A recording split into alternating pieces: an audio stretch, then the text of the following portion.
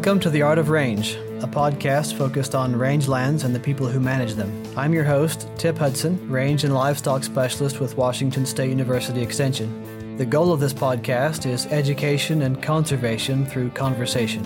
Find us online at artofrange.com.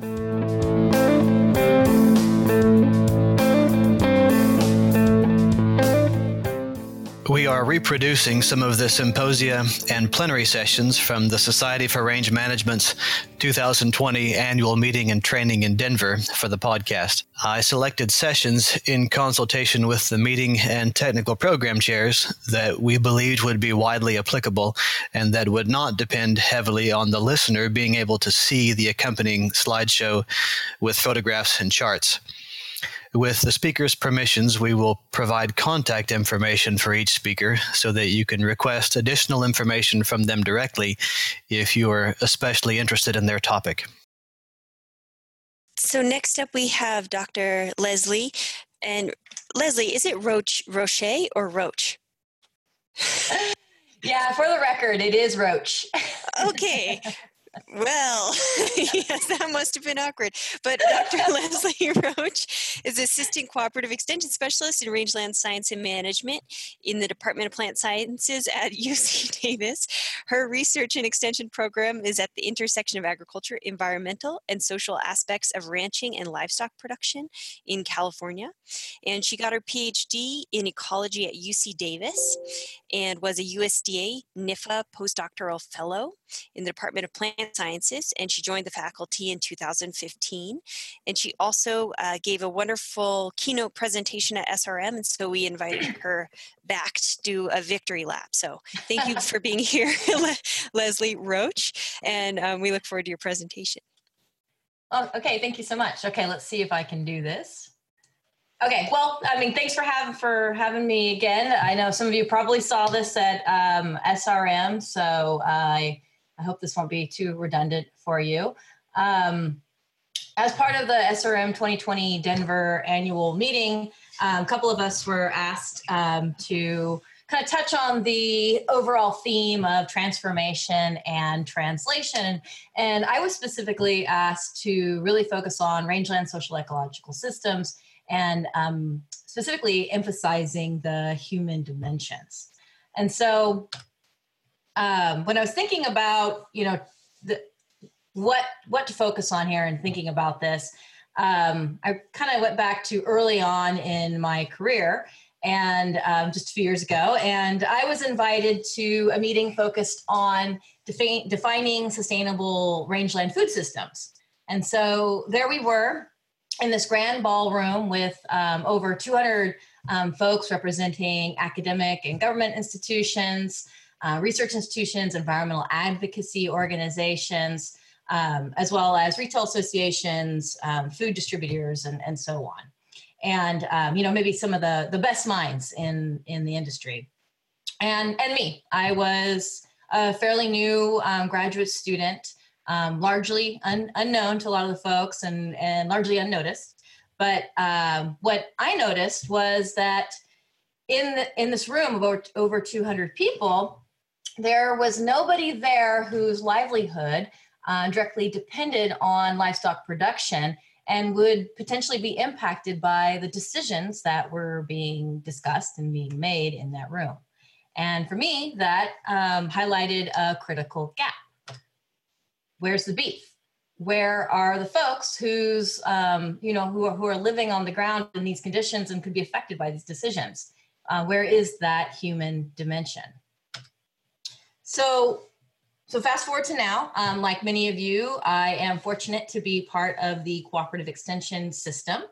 As a boundary spanning organization, we have a really long history of research and outreach with agricultural, natural resource, and communities. And we've been developing and deploying models of public engagement for well over 100 years.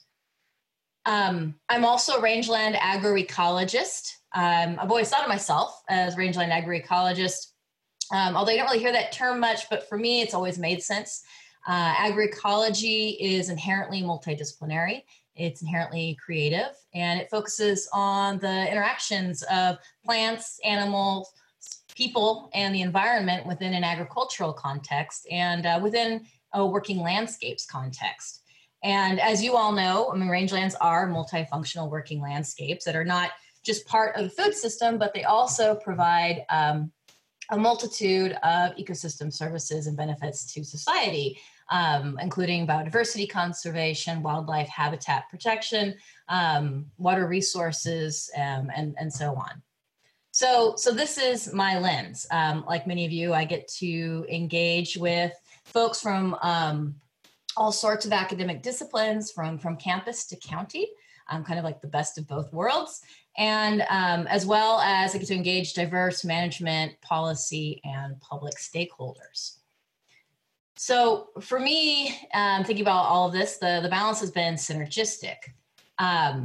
Now, the story that I started with about the grand ballroom with all those folks, it's not unique. I'm sure we've all had similar experiences from time to time. And for me, it really wasn't just a one-off, but it was the first of several experiences I've had since then that were, just like that. So, I kept thinking, why does this keep happening? Why do we keep finding ourselves in these situations, or why do we keep doing this? So I'm just going to pause for a minute. What I'm not going to say is, and I'm not just going to say, oh, we need to collaborate more. We need to engage more. I mean, we do, it pretty much that has been the sort of canned conclusion of every applied research document, discussion, a seminar, and so on and so on. And, we do need to collaborate more, and we need to, be connecting, communicating, and stakeholder engaging the heck out of rangeland science, ecology, and management. How I like to say. But what we really need to do is think about, how we can transform the way we think about collaboration, how we are connecting, how we are communicating, and how we're translating the way we do science and outreach, as well as management. And we need research and management excellence that brings positive environmental, social, and economic change. And of course, this does not happen in a bubble. The time, I know that many of you know, the time for silo mentality is gone, and good riddance, because we've got some grand challenges ahead of us, and we need to decide, if we're all in this together or not. And because I think in some ways, in some important ways, we're not, and we need to be. So I mentioned grand challenges already. I was thinking about the themes that I wanted to touch on in terms of transformation and translation, and specifically, thinking about emphasizing the human dimension. And I kept coming back to grand challenges. And I think that's because, at the crux of a lot of these challenges that we face in rangelands, is the human dimension. We know that climate, environmental, and social conditions are changing. Simple problems, of course, have been solved, leaving us with the sort of the heavy work of the more complex problems that that we're facing, and they can be considered wicked problems. So thinking in terms of like wicked problems with no single solution, no one right answer, and often they're even difficult to kind of grasp exactly what the problem is, or even defining it. So this is by no means meant to be an exhaustive list of grand challenges, but I just wanted to highlight, some of the ones I think that we are facing in rangelands, and what I think we can do in moving forward. So, of course, global food demand is increasing. Recent estimates are about 70 to 110% increase in food demand to 2050. And we're also seeing increases in animal-based protein as around the world, as we see incomes rise. And so we need to think about increasing, not just production of high quality, accessible food to feed the world's growing population, but we also need to do this in ways that provide economic opportunities for folks whose livelihoods depend on agriculture and depend on these lands.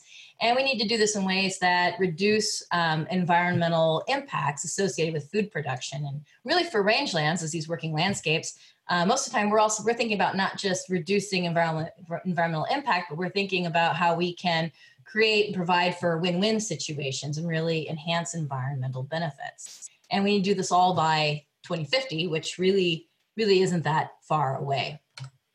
And of course, we need to do all of this in the face of multiple threats.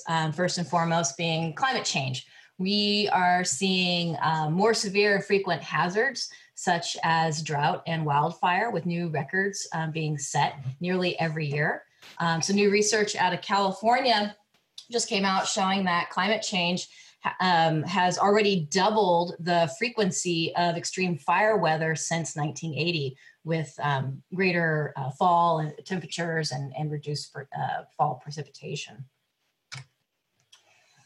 Also for rangelands, land use change, fragmentation, and degradation are perennial issues because extensive rangeland livestock production is almost always less profitable than other alternative land uses, including housing development and more intensive agricultural production, such as row crops. We also have emerging invasive species, disease, and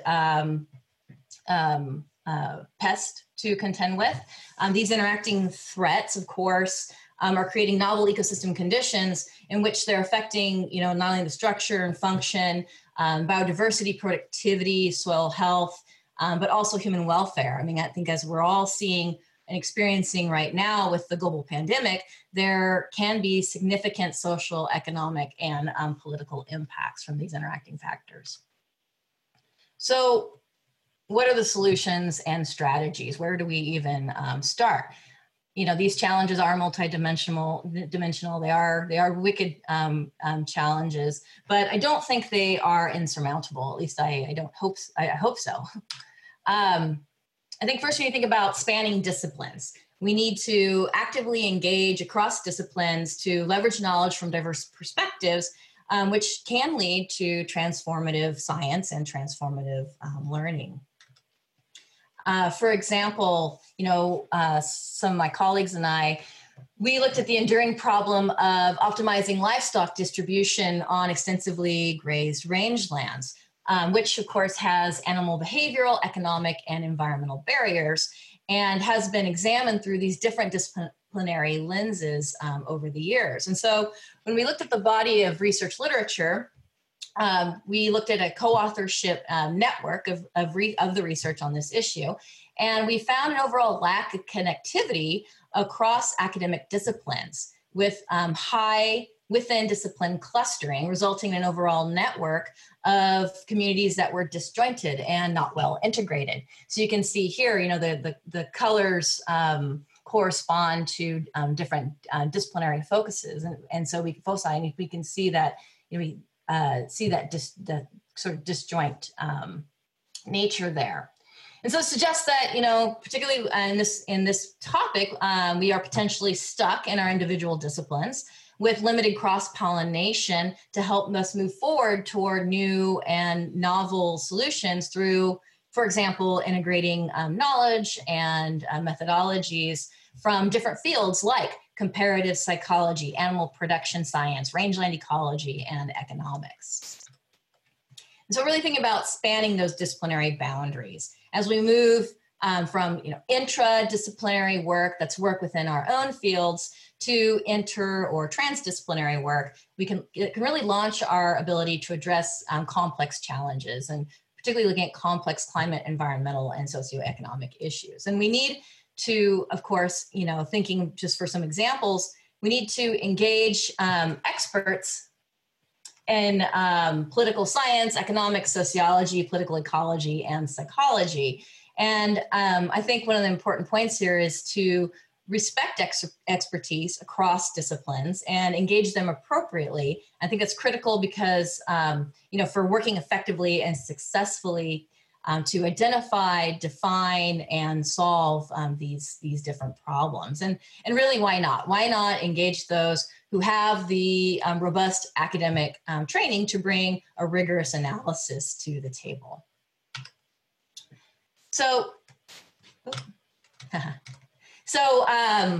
just to touch quickly on this, now I'm specifically highlighting the social sciences. I am not a social scientist, but I'm specifically highlighting the social sciences here because, we're focusing on how we can emphasize the human dimensions in rangeland social ecological systems. And so clearly there has been an imbalance when we look at the record of funding. And this is an example just from the climate change funding. Over the last 30 years, the natural sciences has received over 800% more funding than the social sciences for climate change research. And furthermore, only 0.1%, so 0.1% of all research funding was spent on the social science of mitigation. So obviously this is a critical gap. We know that the limited integration of social sciences has hampered our understanding of conservation decision-making and adoption of practices in agriculture in general, and specifically in rangelands. And so we need better integration of the natural and social sciences, and we need to co-value these approaches. And of course, we also need a bigger pie to share. So that's thinking about transforming the way that we do science with other scientists. We also need to think more directly about linking science and management. And when I say linking, I mean multi-directional linkages. Rangelands are fundamentally, of course, coupled human and natural systems. And we know that humans aren't, they're not just external to the system and not just part of the system, but they're major drivers of change. So interdisciplinary, even transdisciplinary research with other scientists alone is not enough, especially if we want to think about translating science into action. We need to think about how we work with communities. And of course, I always go back to extension on this in terms of working side by side with industry, local stakeholders, and decision makers, just as some examples, to develop translational rangeland science from the beginning to better align research with challenges on the ground. And of course, not just extension, but the Rangeland Partnership, knows this well. And so, and this is a direction a lot of organizations are starting to take now. In extension, some of our most progressive programs have moved from the loading dock model, kind of that traditional model of extension that I have here on the left side of the screen, which is really a top-down approach of the scientists really creating, developing, deploying, and disseminating results to the stakeholders. So it's kind of this from the university to the advisors to the farmers, kind of that top-down traditional approach, really moving that to a model of multi-directional knowledge exchange and mutual learning through collaboration, and treating this what it really is. It's a knowledge network. And we can tap these knowledge networks through different methods, including participatory, citizen science, and community engagement methods, to co-produce ideas and integrate both the technical and place-based experience and knowledge to ensure that research is relevant and useful to stakeholders in the end. And so when thinking about this as a knowledge network and more of a bottom-up or ground-up approach, in a lot of ways it makes sense to start with ranchers or land managers because they are the actors expected to participate in policy partnerships, and they're expected to comply with regulations. So it's crucial to understand how they view this landscape. And just so an example of some of the work that we've done in thinking about really leveraging these knowledge networks.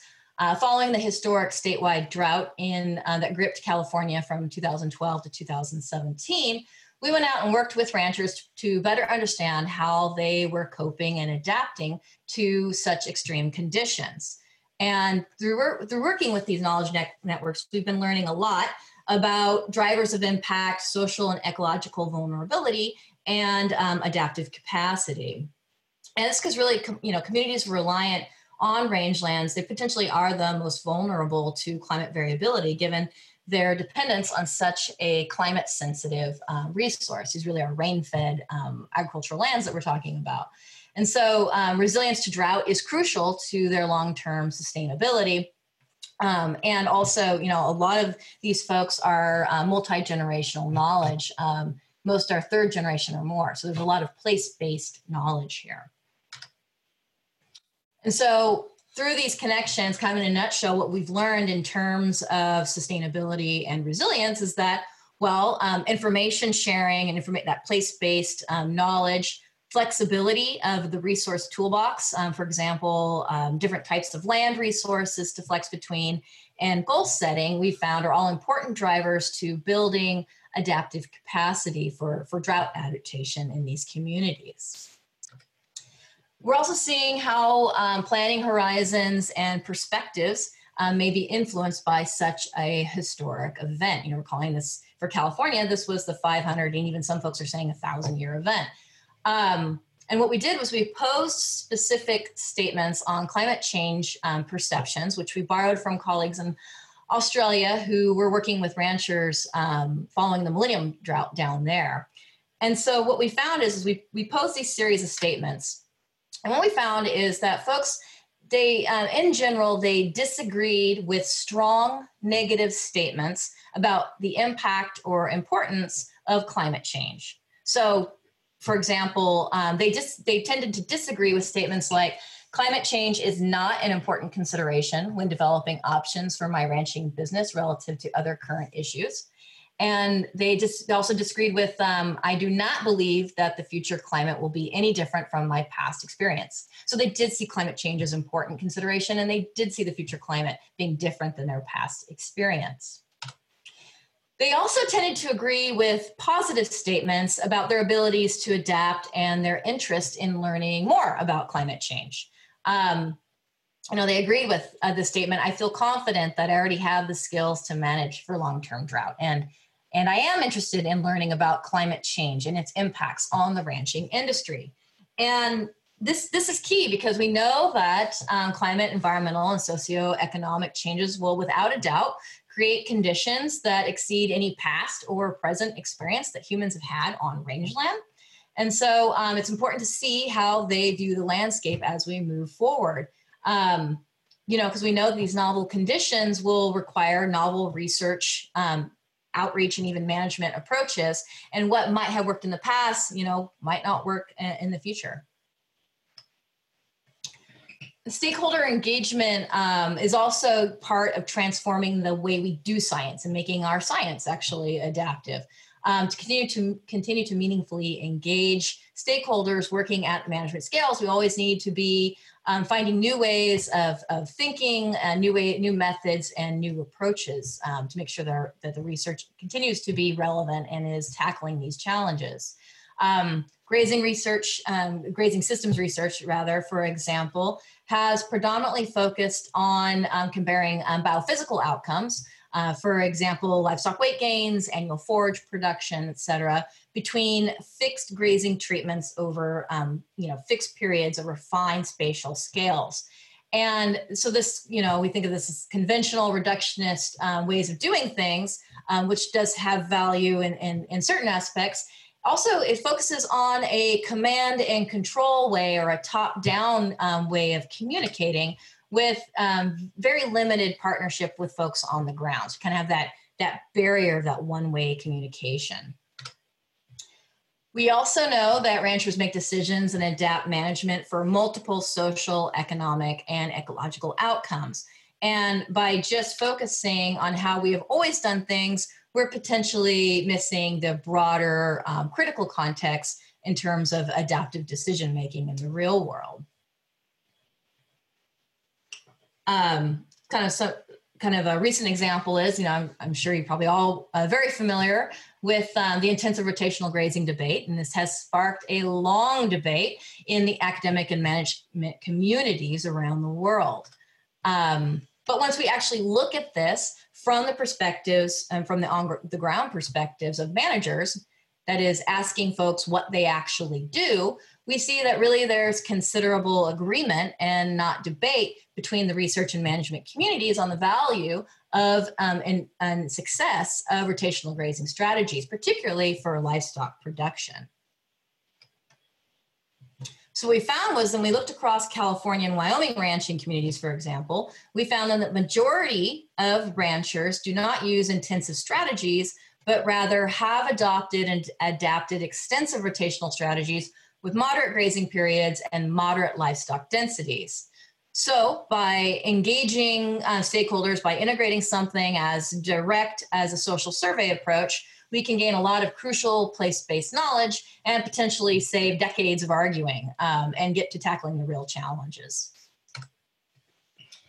And really to take this a step further, we need to not just engage, but we need to be able to empower stakeholders to take ownership in these research management partnerships. And by that, I mean, the scientists need to cede some of that decision-making power to the people on the ground. And so that we also need to reach a broader range of stakeholders, of folks that have vested interest in the sustainable management of these lands. To this end, several years ago, we launched the California Collaborative Adaptive Management Project, which combined participatory and collaborative processes within an adaptive management experiment. And we engaged diverse stakeholders at the very beginning of the research to co-develop and co-design the research based on their specific management interests. And during this co-development process, we had divided participants into working groups based on their professional and experiential identities. And so we had a group of ranchers, we had rangeland professionals, we had conservation professionals, and we had a mixed group that had representatives from each of those three backgrounds.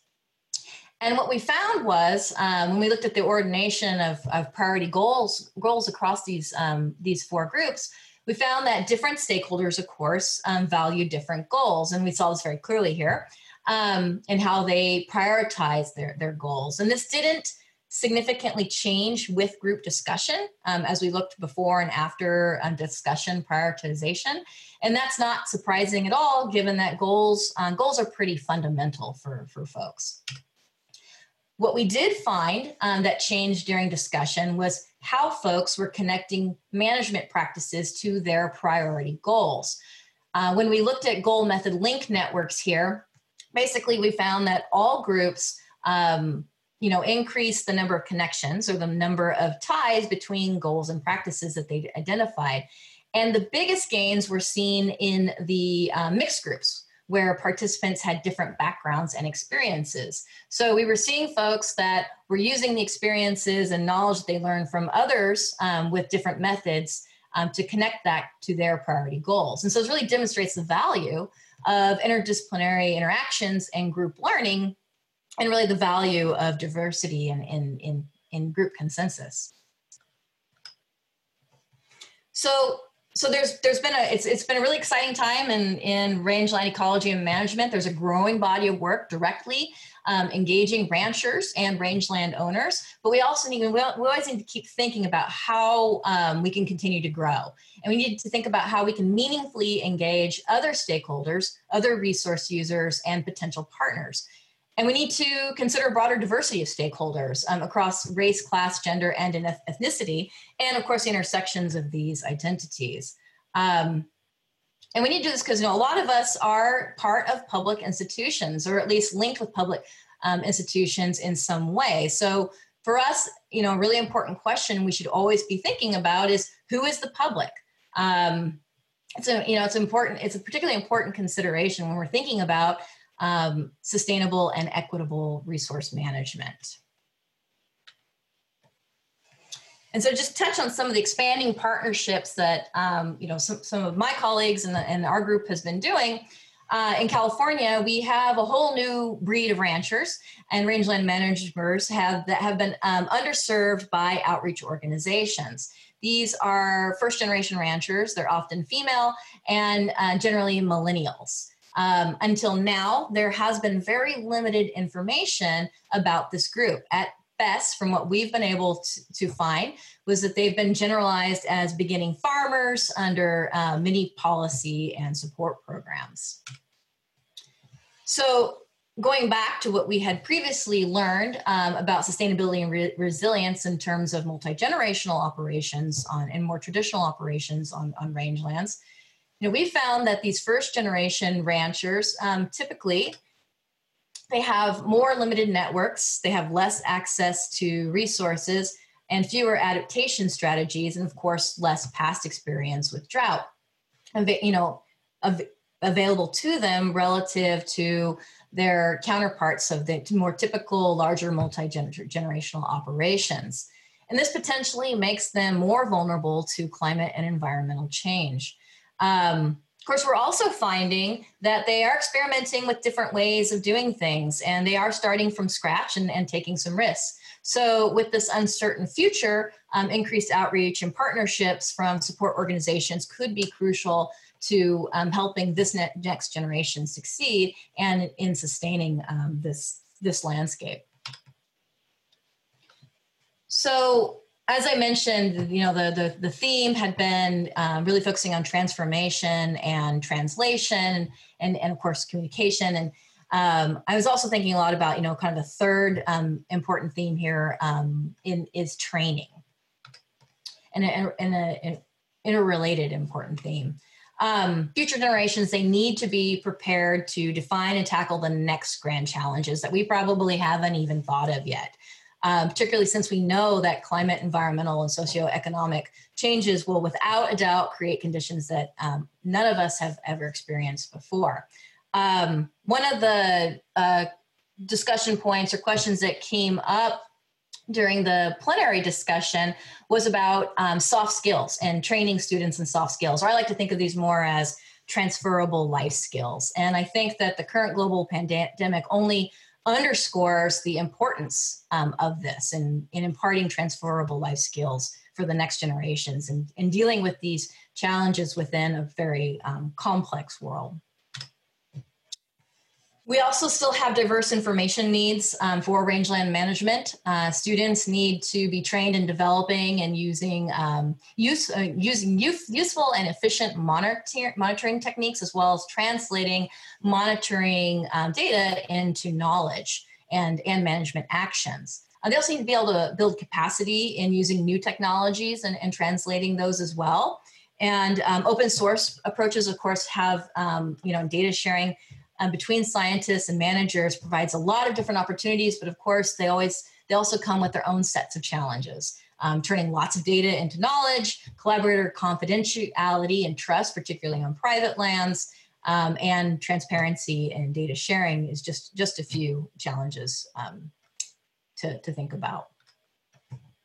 We can also enhance training by continuing to build cross-institutional partnerships to increase capacity of students, land managers, resource professionals, and scientists. These partnerships can also provide important opportunities in developing interpersonal relationships, building leadership skills, effective communication, and that includes communicating science to diverse audiences, and of course, the art of networking and coalition building. So we need to really invest in their excellence and train the next generation of collaborators, leaders, and problem solvers. So, of course, a lot of this I don't take lightly. It's changing the culture of our institutions and our disciplines and the way we do things, which is no small task. But if we want to have impact beyond the experimental unit, beyond the pasture, and build broad-scale solutions, then we really need to think more broadly about working across institutional, land ownership, and political boundaries. So, when building dialogues around solving these grand challenges, such as sustainable rangeland food systems, we need to ask ourselves, are we really hearing and engaging all the diverse voices, their values, their goals, their perceptions, and their experiences at the table? Are we really integrating and emphasizing that critical human dimension?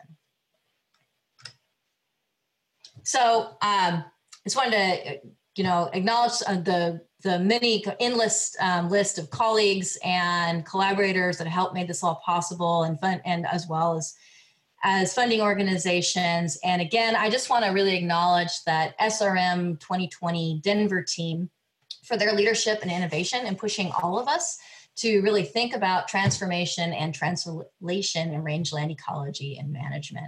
And I know that that message also resonates well with this partnership as well.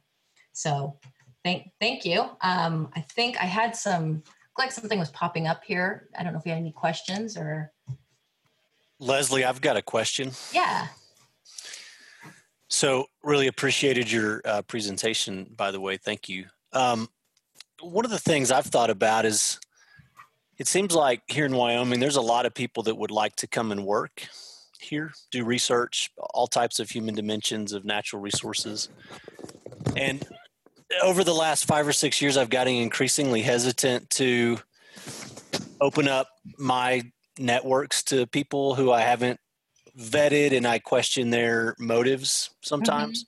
Mm-hmm. So, you know, it's like there's a particularly vulnerable population group and someone sees that as an opportunity to capitalize on. And maybe I'm getting older and more gray hairs, but I don't know. I'm becoming more and more protective of my clientele. And I just wonder how you think about that and balance that out as you try to collaborate on projects. Thanks.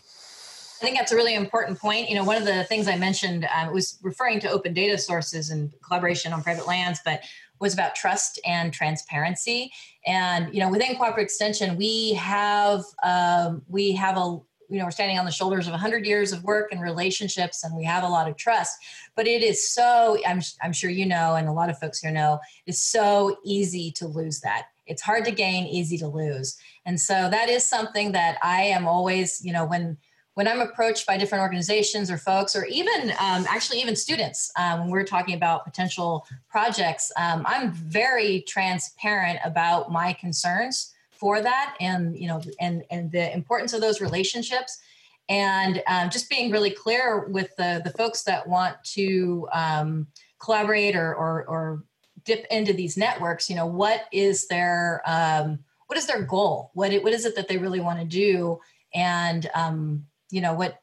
I guess I have very, and maybe I'm getting old and gray haired too, because I've been having much more direct conversations over time than I used to with some potential partners.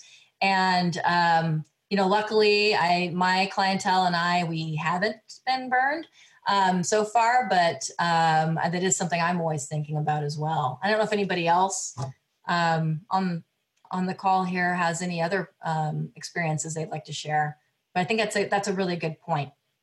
Yeah, well, so you mentioned, you know, sustainable and equitable, and I've been thinking about, you know, that in the Colorado context and thinking about all people who work in agriculture, particularly, you know, sheep herders and H2A workers on lands and their involvement. I think they have been an underserved group by extension historically, and I didn't know if you'd done any work in that realm or had any reflections on just the different groups within agriculture that make agriculture happen that haven't maybe been traditional stakeholders in extension.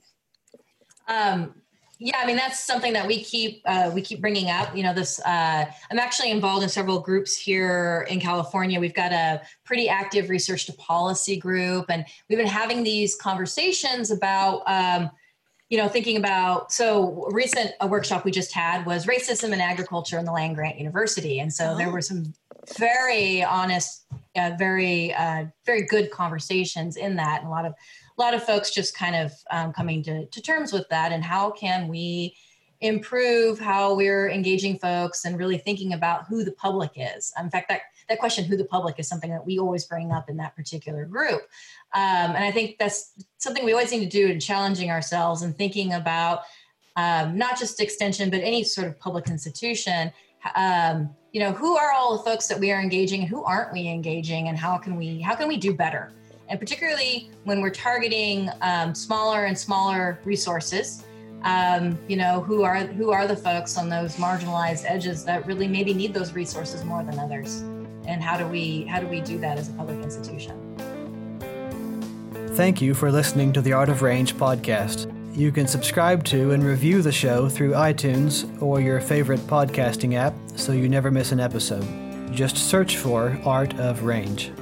If you have questions or comments for us to address in a future episode, send an email to show@artofrange.com.